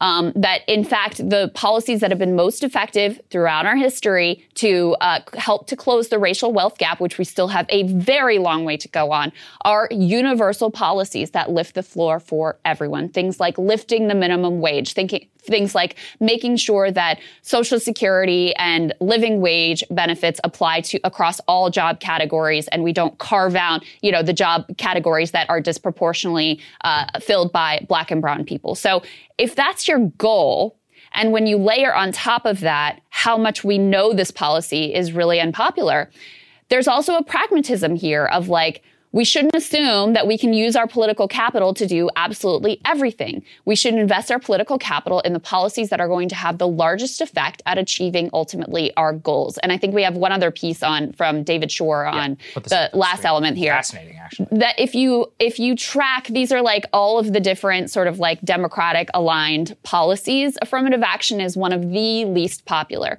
So again, it has been beneficial primarily for middle and upper middle class minorities to, get into college and to ascend into the elite class. I don't think that's a bad thing. I do think diversity is an important value.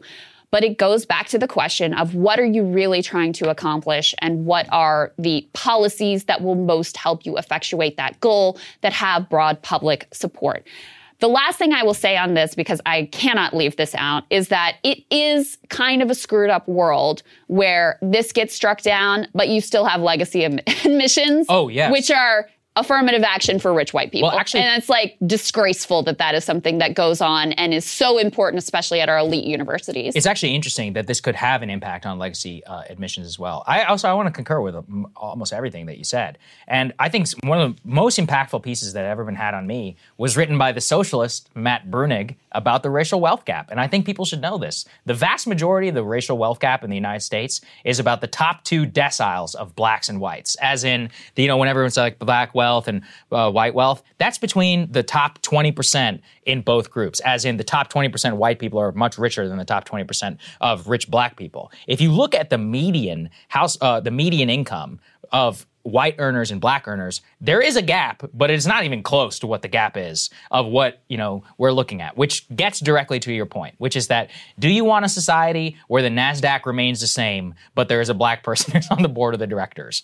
Or do you want a society where NASDAQ companies chase policies which are better for their workers and for the median American? And in general, my problem and why my politics are the way they are was coming to the Northeast and seeing the way that elite liberals talk about so many of these issues and realize, like, this is all just a game for all of you.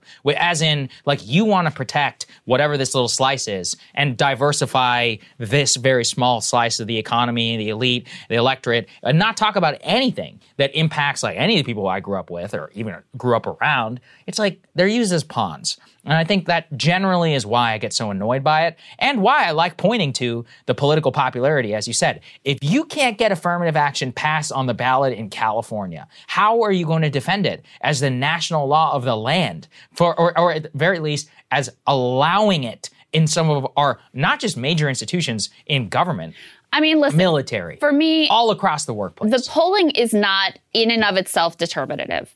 I support other policies that don't poll well because I think they're the right policy, and you should be willing to argue for that. But when you couple that with the fact that this really doesn't, to me, help to deal with what should be the core goal, which is closing the racial wealth gap, and you're really antagonizing a majority of the public with this policy, then it gets to the question of, okay, is this really ultimately worth it? And I can imagine situations where, I'm generally a big supporter of universal policies, as you guys know, Medicare for all, living wage, unions for all. Like, I think those are the best ways. And again, the track record bears it out to not only support the entire working class, but specifically those policies are most beneficial for Black and brown people who are disproportionately impoverished and in low wage jobs and, struggling at that end of the economy. So in general, I think those are the best policies. Can I imagine a policy that would be sort of like specific to, to racial discrimination? 100%. Absolutely. I don't think we should put that off the table whatsoever. But I do want to emphasize again, the part of this that, I really do chafe at from conservatives is their view is basically like meritocracy, already good to go, no racial discrimination, everybody can compete, everybody can make it, so we don't need to do anything about this. And I don't agree with that either. I just think that we can aspire to more than diversifying our elite class, and ultimately that's, the thrust of my politics and where I like to spend my time. I think we totally agree on that one. All right, so guys, the story you've all been waiting for. More updates on that horrific hammer attack on Paul Pelosi. We did have federal charges filed yesterday by the Department of Justice. Let's put this up on the screen. And we got a lot more information because we got information from David DePape. Is that how you say his name? Himself. DePape. We have some summarized information from his own interview here. In any case, he was charged with assault, attempted kidnapping, following breaking and entering of the Pelosi residence. Paul Pelosi described to police he'd been asleep. DePape, who we'd never seen before, entered his bedroom and was saying, "Where's Nancy?" looking for Nancy Pelosi. According to the complaint, minutes after the 911 call, 2 police officers responded to the Pelosi residence. They saw Paul Pelosi and DePape struggling over a hammer. This is kind of messed up too. Officers told the men to drop the hammer. DePape then allegedly gained control of the hammer and swung it, striking Pelosi in the head. So it's kind of horrific that it's actually when the police officers are on the scene, and they're saying drop the hammer, and they're unable to stop the worst of this attack happens. I mean, they're there and witness it. Officers immediately restrained DePape while Pelosi appeared to be unconscious on the ground. As set forth in the complaint, once DePape was restrained, officers secured roll of tape, white rope, another hammer, a pair of rubber and cloth gloves, zip ties from the crime scene, where officers also observed a broken glass door to the back porch, which was apparently how he gained entry. Let's put this next piece up on the screen. So these are some of the details that really go about, yesterday we talked about some of the conspiracy, some of the questions and the original details of what came out. Well, DePape himself is doing a lot to dispel some of the conflicting information and some of the erroneous details that were initially reported. So he says he broke into the house through a glass door. It was a difficult task. It required the use of the hammer. He said Pelosi was in bed, appeared surprised by DePape. He told Pelosi to wake up. He told Pelosi he was looking for Nancy. Pelosi then responded that she was not present and asked how they could resolve the situation. There's more as well in terms of a motive, which was another question mark. I mean, he makes it pretty clear He wanted to hold Nancy Pelosi hostage. He viewed Nancy as the, quote, leader of the pack of lies told by the Democratic Party. His goal was to question Nancy Pelosi. He expected her to not give the answers that he wanted, and then he was going to break her kneecaps. That was the plan, so that she would have to be wheeled into Congress to serve as a message to the other Democrats that he also didn't like and, ultimately wanted to target. In addition, there was the question of, was there a third person? Because there was an initial report to that effect, which had then been retracted. DePape says directly, they went downstairs to the front door, so himself and Paul Pelosi. Police arrived and knocked on the door, and Paul Pelosi ran over and opened it, not an unidentified third person. So that is what is being reported here, that the alleged assailant himself, is telling the authorities. Yeah, I mean, it's kind of the definitive word from Mr. DePape. That's why I actually thought it was worthwhile, because I was like, okay, well, this is from the man himself, like from an interview. He's like, I was looking for Nancy. I wanted to hold her hostage. That's what the zip ties were for. Here's how I gained entry. Here's who answered the door. No, there was no one else there. I wanted to break her kneecap. So pretty clear at this point. Only question I still have is about security, which is that if he says that he went downstairs to the front door, broke the slide door open. As I said, I mean, I guess we do just have to believe that they had no shatter alarm or anything on their house, which is kind of crazy. Whenever you're in the third in line to the presidency, you're in a $6 million mansion in one of the most dangerous cities in the United States with high crime. Like, again, I don't live in that dangerous of an area, and if you break my window, it's going to call 911. So I'm like, I don't really understand how they don't have that policy. Also, allegedly, Paul Pelosi was asleep, right, according to DePape, whenever he was in his bed. And DePape, this is so creepy. Imagine waking up to my God, in your house. I would freak. Lunatic with a hammer. That's a whole other discussion about what you should also perhaps have on your bedside table. But anyway, the point being that this was very strange to me in how he was able to gain access. And if anything, if you are in any somewhat of a prominent position, or even if you just live in a dangerous area, like, this is a good reminder to not put yourself in a position where anything like this is even possible. Yeah. I do really think, just like after Gabby Giffords, I think the Capitol Police needs to come out and say what they're going to do for everybody else who's in the line of succession and elsewhere to make sure that this doesn't happen. Because, I mean, Steve Scalise, he's still suffering after he got shot. But it's not just him. Kevin McCarthy, McConnell, Elaine Chao, all these folks. It also shows you, Pelosi herself has protection. Yeah. So if she had been home, then it would have been there would have been Secret Service protection there. So it shows you, I guess, the family members need security as well. I mean, it is a sad state of affairs that we're living in, but this is the reality. Is you have a lot of extreme political rhetoric, a lot of extreme conspiracy theories, and then you have people who are mentally unwell who. This guy was talking about, he thought he was a patriot, Right. He really thought he was doing the right thing, and he was holding the lying Democrats to account. And that's, obviously, deranged individual, then fueled by this extreme, political rhetoric. And again, just to be clear, my position on this isn't like the liberal position. That's why we must have censorship, and that's why we must, I mean, this is why, and you can never say what would have deterred this one particular attacker. But in general, this is why you need to have a functioning democracy where people feel like their votes and their voices are heard, where they feel like they have an opportunity and a chance for themselves and their family members to succeed. And, more specifically to this case, where they're able to get mental health treatment and addiction treatment, and where we don't have, so many people who are walking around with untreated mental illness, creating to, exacerbating chaotic situations. The last wrinkle, let's put this up there on the screen, is apparently Mr. DePape was a longtime U.S. visa overstay and was here illegally. So I'm sure we got to crack down on those Canadians coming across the border, Sagar. I don't disagree with you. I think they should get the hell out of here. It's their problem. If you guys have free healthcare, why don't you like it so much? It's too cold, maybe. That's a whole other The northwestern part of Canada is not that cold. It's actually very lovely. I've only been to Quebec, a beautiful city, by the way. Great food, except for poutine, just disgusting. BC is actually very beautiful. I've never been to Calgary. Beautiful. I think I would like to go. From what I've heard, that's my vibe. I've been to Calgary. Calgary's okay.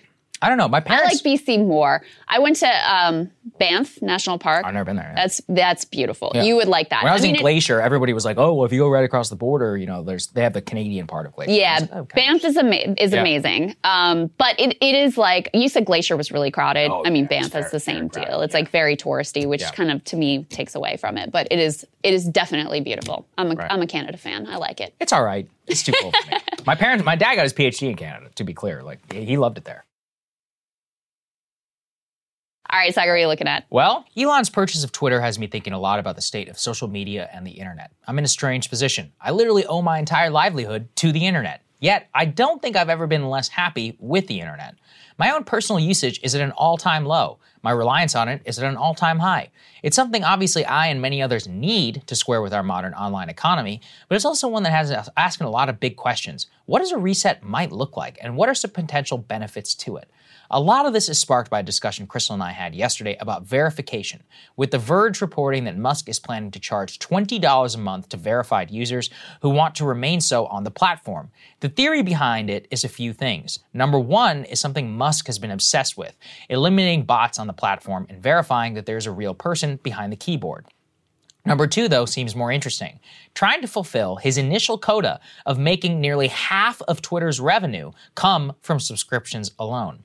I personally love that idea, especially as co-head of a subscription business like Breaking Points. What we know here well is that the more reliant that you are on paying subscribers, the less you are influenced by market trends. We have amazing premium subscribers, so if YouTube censors one of our videos, or if they play games with the algorithm, or if Apple Podcasts decides tomorrow to take us off, not only will we not starve, but the business would be fine. It's telling, as Crystal said yesterday, that one of the very first things Elon did as CEO of Twitter was post a missive to Twitter advertisers asking them to remain calm and patient, while also noting that no changes to content moderation were coming. That came after this report from the Wall Street Journal and Business Insider that major advertisers on Twitter were considering pulling all their ads off the platform if Trump's accounts were restored. And it highlights a central conundrum that any ad-supported business faces. The users are not the customers. It's the people who actually pay. If the people who pay are united in an ideology that is contrary to the benefit of the users, or in this case of the American body politic, then that's a structural problem. For context, Twitter is simply not a very good advertising business. Consider this. In 2021, it earned $4.5 billion from selling ads on the platform, which represented 89% of the company's total revenue. Put that up against Facebook or Google, which made a respective $117 billion or $250 billion in the same time period. We're talking about a platform which is simply a fraction of that. Or consider its daily users. Twitter, for all of its cultural cachet, has only 300 million daily active users. That's if you believe them on how many bots are on the platform. Facebook has 1.9 billion. Google has even more, with literally 8.5 billion searches per day on the platform. We essentially have a situation where Twitter has the same cultural cachet as these giants, but with a fraction of its user base and its revenue. That is why Twitter was losing money. In fact, in only 2 years of the company history did they ever make a profit. After those years, Wall Street kept pressing them for growth, and they were totally unable to deliver, both on users and by definition of revenue. As much as I believe in Elon as an entrepreneur, I think the fundamental problem is that Twitter is simply not a good business, especially for ads. But clearly, it does add value. When you put it up against Facebook or Google, it is arguably even more influential at an elite level. The discussion and the activity which is generated on Twitter potentially impacts hundreds of billions, if not trillions of dollars of our entire economy. The problem is that none of that value is being currently captured by the company. It's dispersed. And so that's why I think charging for verification actually misses the mark. To me, it's quite simple. The value of Twitter is both to the users who can get instantaneous access to information, opinions, and discussions, but also to the people who are wielding that influence. It's the latter group, enmeshed in the discourse, for lack of a better word, that can't lose that. Not only is it part of their identity, but it is literally part of their business. So if that's the case, simply charging them for it, the more that I think about it, the more I think that people should be charged per follower count. And to be clear, I actually think it should be free for the vast majority of users. Dollars should not even come into play until you hit like 25,000 followers. The exact numbers of users with that many followers is not publicly available. But considering that the average person has only 700 followers, we can surmise it's not that many people. But But the point is that those larger accounts, let's take one like mine, it has approximately 378,000 as of this writing, should have to pay for the ability to engage with the people who follow me. Why? Because presumably I am getting more of a value for my ability to communicate with my audience than whatever the prospective fee that Twitter would charge me. And as I said in my original tweet on the subject, the price should be tiered, especially weighted to making major enterprise brands pay a lot of money. Consider this. Right now, people can tweet at American Airlines or some other brand about a problem they are experiencing. That brand can then reply in real time, message them, and solve their problem for them via Twitter DM, all on the Twitter platform. But at the same time, American Airlines does not have to pay anything to Twitter for that privilege. Even though, if you were to design a customer service platform, you probably could not create a better one than that. And if you presented it in that way from its inception, of course the companies would pay. At a basic level, consider, Crystal and I as a small business have to pay all kinds of fees to run it, including to MailChimp to send emails, communicate with our customers, Zapier to ensure that our mailing list is operable, podcast hosting platforms to publish our episodes, and many more. All the fees I listed are tiered. The bigger your list or audience, the more that you pay. Presumably, the value because you're deriving is more than what you're paying. And finally is the real question. Why do I even care? I'll tell you why. Because I was made on Twitter. It's the first place I ever got to engage in discussions and debates, and I was a lot younger, and I cared a lot about it. As a junior reporter, it gave me a space to publish my work, to get noticed, to distribute it. There's zero way I'd be here without it. I want it to both be better and to actually become a viable business, not just a vanity play for Elon Musk. Bringing profitability and aligning incentives properly drive us away from the internet that we're all living in right now, where we all need it, but we don't really like it. And if you take away anything from this, at least remember this. If you are using something for free online, you are not the customer, you are the product. And Crystal, I did this, because I hope it influences. And if you want to hear my reaction to Sagar's monologue, become a premium subscriber today at breakingpoints.com. What do you want to take a look at? I know you're all very excited this morning because today is the big debut of CNN's new morning show. It's called CNN This Morning, the revamped morning show under new network boss Chris Licht, features hosts Poppy Harlow, Caitlin Collins, and Don Lemon. The show actually seems to be pretty emblematic of the direction that Licht is taking the network in overall. It represents less of a new vision or new direction for CNN, more of a shuffling of the chairs. You might say those are deck chairs. You might say they're on the Titanic. As Licht reveals planned layoffs, cutbacks, and a lack of ambition in new programming, he's really signaling that CNN is not going to try to compete in the new media cord-cutting era. Instead, the network is going to cut costs, hunker down, try to hold on to what they've got for as long as they possibly can. To be honest, might be the best play that they can really make, a managed decline that will keep the network chugging along in diminished form for years to come. So if the future under Jeff Zucker, the previous boss, was sort of absurd and ridiculous, under Chris Licht, there's a brutal realism that basically there is no future.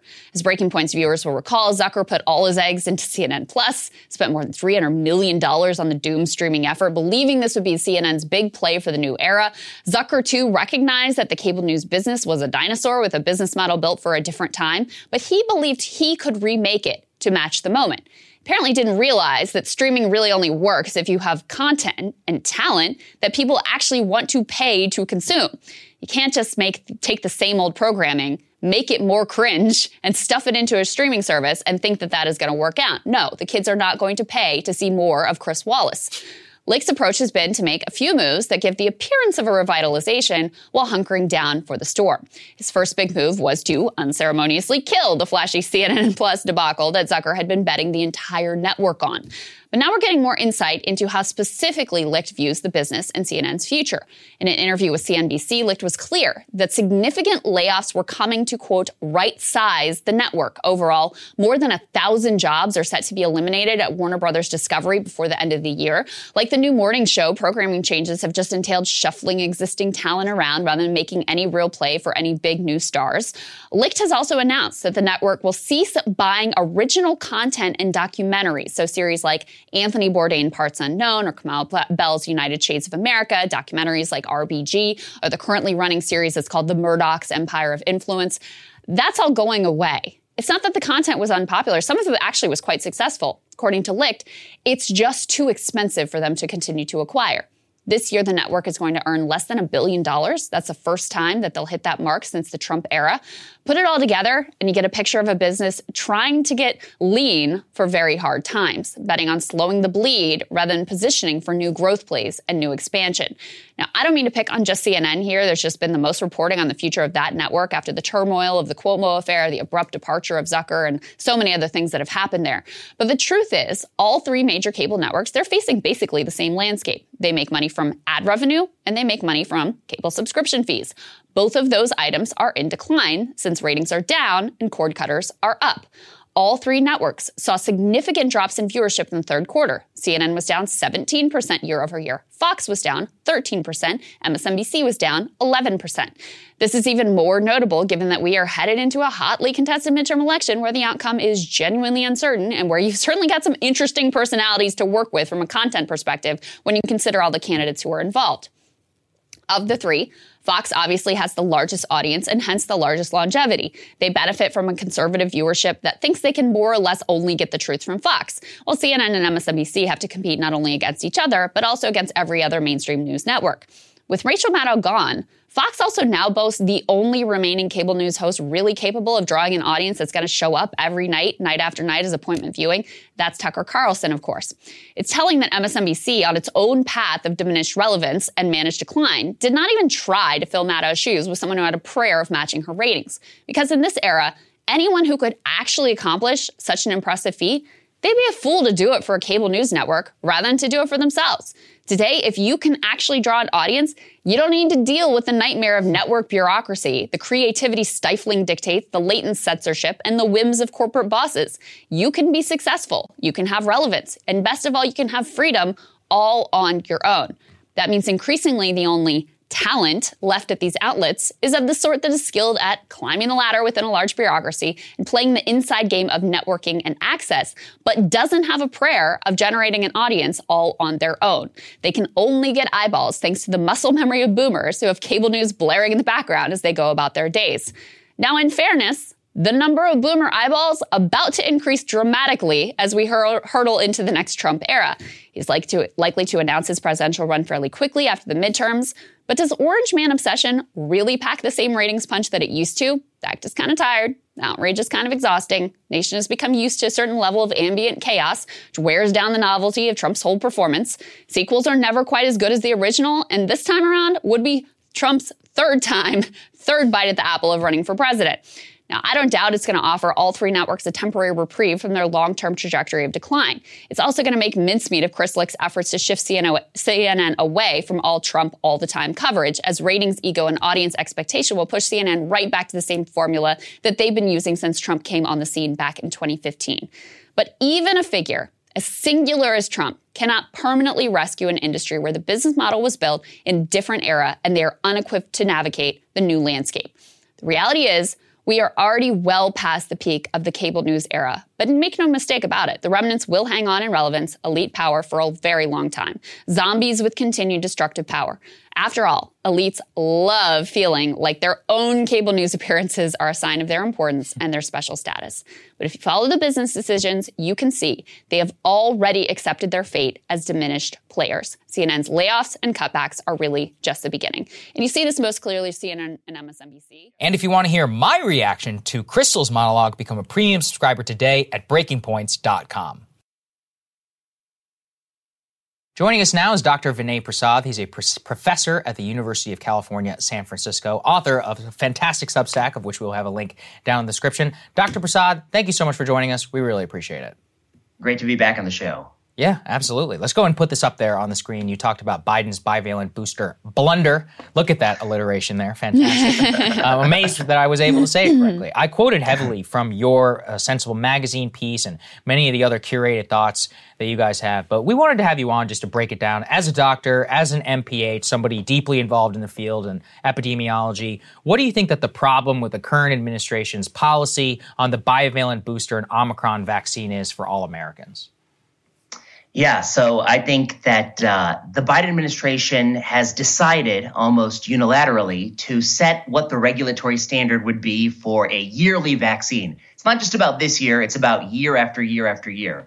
And what they decided was that we are going to adopt a model that's a little bit like the flu model, where we're going to see if the vaccine can generate antibodies against a sequence that we want to hit in mice. And so this vaccine did come to the U.S. market, being tested in 8 mice for Pfizer and 10 mice for Moderna, and no human beings received the vaccine before it came to the market. Part of the reason they did that was they said that there is an important rush. We got to get it out there. We want to get ahead of the season. But one of the things that has emerged is that very few people actually want this vaccine. It's got a usage of about 7% right now. And so in my mind, that kind of there's a tension in that argument, which is that if it was so important to get, presumably people would have wanted to get it. But people don't want to get it. So presumably they want to see some better evidence. And then I think that unlike other nations, Europe has also moved forward with bivalent vaccines. But our nation is one of the few nations globally that is pursuing the same strategy in a 7-year-old as a 77-year-old. In Europe, they are targeting it for 50-year-olds and above, or in other nations, 65 and above. So we are also going after very young people. And this has naturally, I think, led to mandates in colleges. Places like Yale University, Wellesley, they are mandating the bivalent booster for their ultra low risk 20-year-old population. Can you talk a little bit more about this 8 mouse situation? Because you hear that and you're like, that sounds crazy. Like no human trials and only 8, that doesn't seem sufficient. But as you indicated, this is similar to what they typically do with updating the flu vaccines, right? So why do you think it might be appropriate for a flu vaccine, but may not be appropriate for the updating of the COVID vaccine? Well, as I have been talking about this issue, one of the things I think is that actually when it comes to flu, we might be able to do a better job. I mean, we're locked into a model we've been doing for 20, 30, 40 years now. We might be able to actually generate better evidence for the flu. As you know, each year, the flu shot can either be a close match or it can be a divergent match, in which case it has limited effectiveness. That's why some seasons it seems like it doesn't do much at all. We could actually try to improve that process and have it be more reliable. But when it comes to the COVID vaccine, I do think there are some salient differences. With flu, what we do is we look over in the eastern hemisphere of the world and the southern hemisphere. We try to predict what strains are going to hit the United States this winter that have not yet come to this country. With the COVID-19 vaccine, they are going back in time to a BA.4/5 parent strain. Right now, we're dealing mostly with BA.5, but there are even new variants yet to come. And they're creating the vaccine against an older virus that's already been circulating in the United States. So I think it's a little bit different than the flu shot. The other differences I see are that when it comes to the COVID-19 shot, I think we'll all agree it's more reactogenic. People have more side effects. People are more likely to be out for a day or so. It's not a big deal, but it is more in that direction. And I think when it comes to the COVID vaccine, what we really want to know is, does each additional dose lower your risk of severe disease or hospitalization? I think it's abundantly clear that no matter how many doses you get, you are going to get some COVID-19. The question is it going to be so bad you end up in the hospital, which we don't want? But if it's going to be like a cold, unfortunately, I think we're going to have to live with that. And proof of that is Rochelle Walensky herself got the shot 1 month later. She's got COVID-19. So do you have more of, do you have a increased safety concern because of the limited nature of these trials? Or is your concern more around just the efficacy and how much sense does it really make to be having the same policy for 7-year-old as a 70-year-old, as you said? Yeah, I have a little bit concern in both domains, but let's talk about the safety. The biggest safety concern, of course, is myocarditis. It's mostly men 16 to 40 and mostly men, 18 to 26. That's the highest risk demographic.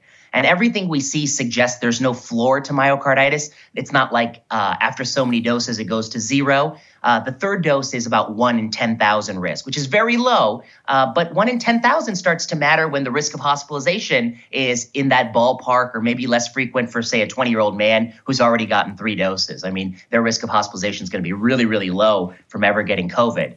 But let's talk about efficacy. I think it is really important for both this vaccine and other vaccines that when they launch a campaign to vaccinate millions of people, they have some idea about what the vaccine efficacy is, some number. To do that, you have to give it to human beings and follow them out. Now, why does that matter? If the vaccine efficacy comes back really, really low, I think it's going to be very concerning for the American people. People are going to feel like they were cheated a little bit. One clue that it might be very low is that people who have gotten the vaccine are very quickly getting COVID-19. Another clue are two studies that emerged, I believe one from Harvard, one from Columbia, where they administered both the old vaccine and the new vaccine to individuals. And they found that they had the same level of BA.5 antibody, suggesting that even though this is a bivalent vaccine, we're not generating anything special against BA.5. To which Peter Marks at FDA said, well, that study is just a little too small. To which I said this is the guy who likes to hang his hat on 8 mice. So, you got to really have some perspective. And then the last thing I'd say is every time you change the sequence in the virus, it is possible you get less myocarditis. It's also possible you get more myocarditis. So I think we have to be open to detecting that safety signal if it were to arise. Right. And so, Dr. Prasad, some of the meta points that you've really convinced me on, reading your work, is that this is going to have effects on global vaccination, on American trust, and on vaccines, which have far more efficacy, science behind them, longstanding import to society. Do we see any signals yet in that data? Why are you worried about it as a corruption of higher institution trust in the medical system? Yeah, so I guess my bigger concern here is, of course, that vaccination, the campaigns of vaccination, particularly for measles, mumps, rubella, diphtheria, polio, these are vital and important global public goods. And I do worry that in response to this and maybe other actions around vaccines and COVID vaccines, that we may be sending the wrong message both within the United States and globally and undermining U.S. trust. We can talk a little bit more about U.S. trust in a second. But when it comes to vaccines, we do see a number of surveys showing a greater reluctance to vaccinate children, not just for the COVID-19 vaccine, but for other vaccines. In my mind, it's inappropriate to equate measles vaccination in children with this vaccination because I think measles is more important. We need to tell people it's more important so that if people were to choose, let's choose measles. And then, we can have the discussion about how important the COVID-19 vaccine is. When it comes to trust, I think the United States, one of the great virtues of this country has been our U.S. FDA has been the premier regulatory agency for 40, 50 years. All the nations of the world look to our FDA, who alone review the clinical study data independently. I think we're losing that trust in a number of ways. Our vaccine regulatory bar is going down, down, down, which ironically favors the companies who are making tens of billions of dollars off these products. But I'm not sure it favors the American people who need information. But our bar for other products is going down. We were talking beforehand about the Alzheimer's drug. We have a Lou Gehrig's drug that's controversial, and cancer medicines. The more you lower the regulatory hurdles, by that I mean you make it easier for the company to get their product to the market, it looks like you're very innovative. I mean, you have lots of innovation, but is that innovation actually making people live longer or live better? And I think that's the question that faces the FDA.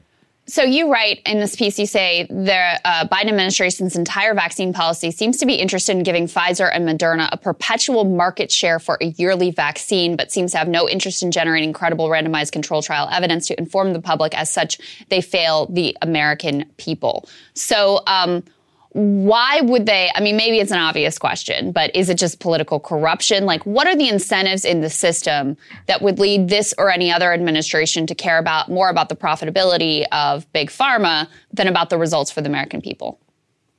Yeah, I think this is something that you all cover very nicely on your show. I mean, the incentives, I think, are deeply skewed at the level of the highest levels of government. One incentive is the revolving door incentive, which is that I am not worried that, like some people are, that the administration making decisions is currently receiving payments from Pfizer or Moderna. I think that's very unlikely.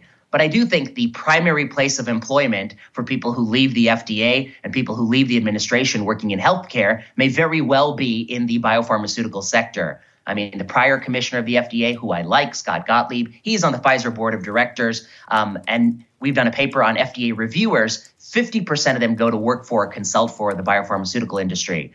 So I do worry it's very difficult to be a strict regulator if you know there's a 50% chance that after this job is over, which it might be over quite soon, you're going to be on the other side of the table. And I think that's a structural bias in government. I also think that this administration, they have always wanted vaccines and Paxlovid to be the answer. I mean, it's a simple answer. It allows them to feel like they're offering something to the American people. And, to some degree, that might be a motivating factor. And then finally, I think that evidence-based medicine is something, by that I mean having good evidence for making clinical decisions. It's always been under threat in biomedicine. It isn't always greed. It's sometimes true belief. It's sometimes wishful thinking. Human beings are wonderful at making ourselves believe like the next medical breakthrough is going to be a success. What is it? The distinguishing feature of man is the desire to take medicine. We really do kind of believe in these things. That's a great quote. I haven't heard that one before. I like it. What's your overall structural takeaway from all of this? Is it like, is there a view for optimism? How can people, if anything, I think is good. People like me, many others, have taken a lot more interest in their overall health and in questioning what exactly these drugs are, what they do, what do they mean whenever they say this. Pfizer says there's a trial. Okay, how many people? What do you think outside of that? Is there any takeaways for the general population who just want to be healthier? If they want their kids to be healthier, everybody just wants to be protected. Well, I think you're making a good point, which is that there's a takeaway, which is that as it should have always been the case, when you go to see the doctor, you have to be an empowered consumer of healthcare, which means when the doctor makes a recommendation, you have to always ask. The question I always like to tell people to ask is, that sounds great, but just for a minute, hypothetically, what if I did nothing? What would happen? And just get the doctor to talk about that. Or if you didn't use this treatment, what would be the other treatment? And why would you choose one or the other? What makes you decide? And I think those kind of questions would really empower us a lot in our day-to-day medical encounters. I think there's a second level of lessons from this is on the Biden administration itself, which is I think that their COVID-19 policy is both a medical liability and a political liability. And there's nothing about being a Democrat that says you have to be for a vaccine campaign annually in perpetuity in 7-year-olds based on mouse data. That's not part of the Democratic platform. That's the unique policy preference of the particular individuals that they are consulting with. There are other people they could consult with who have divergent views. One is Paul Offit, who is an expert in vaccine science, Cody Meissner, who's at Tufts University. I mean, they're not wedded to this group. And I think that the vaccine rollout around young children and this bivalent booster does suggest there's a disconnect between their advisors and the American people. Now, why aren't Americans rushing to get this vaccine? And why didn't they rush to get their under 5-year-old vaccinated? It's probably because they look at their child who mostly already had COVID or they've mostly just had BA5 and they think to themselves, what's the point? I've gotten 3 shots. I've had this. I've cleared it. I feel okay. I know what it's like. I don't need this shot. And I want to say that there's actually something to that intuition because I'm not convinced that the shot, it will benefit you, especially if you've gotten 3 doses and you had COVID. And so the American people are voting with their feet and wisely. And so I think the administration, especially after the election, they may decide that they want to go in a different direction on COVID-19 policy, something that more Americans have buy-in to. Well, I would add one to the list, which is, as you really described, we got to close the revolving door, end the revolving door, yes. Shut the revolving door, however you want to say it. Get rid of the revolving door. That's the one. Because, whether it's this administration, the next administration, Republican, Democrat, I mean, we see a lot of these problems repeat themselves over and over again because of the endemic corruption in the system. So that has got to end for people to have more trust in these systems. 100%. Highly recommend following Dr. Prasad's work. We're going to link down in the description to his newsletter. Thank you so much for joining us, sir. Great to see you. Thank you all so much for watching. We really appreciate it. Look, we're doing election night planning. We've got some good hires that we're going to be announcing soon here. I think you'll all be very excited. All of it 100% because of you guys, of premium subscribers. Never been happier to be able to do this. We've got our election night coverage. It's going to be exciting. This is our first real ramp up for an election night. We're going to have a live stream, all of that. Premium subs, you guys will get a first dibs and email about how exactly it's all going to go down. So anyway, link down in the description. We'll have some great content for you tomorrow. And then Friday is also Counterpoints. We'll be here on Thursday as well. So stay tuned. It's going to be a fun time. See y'all soon.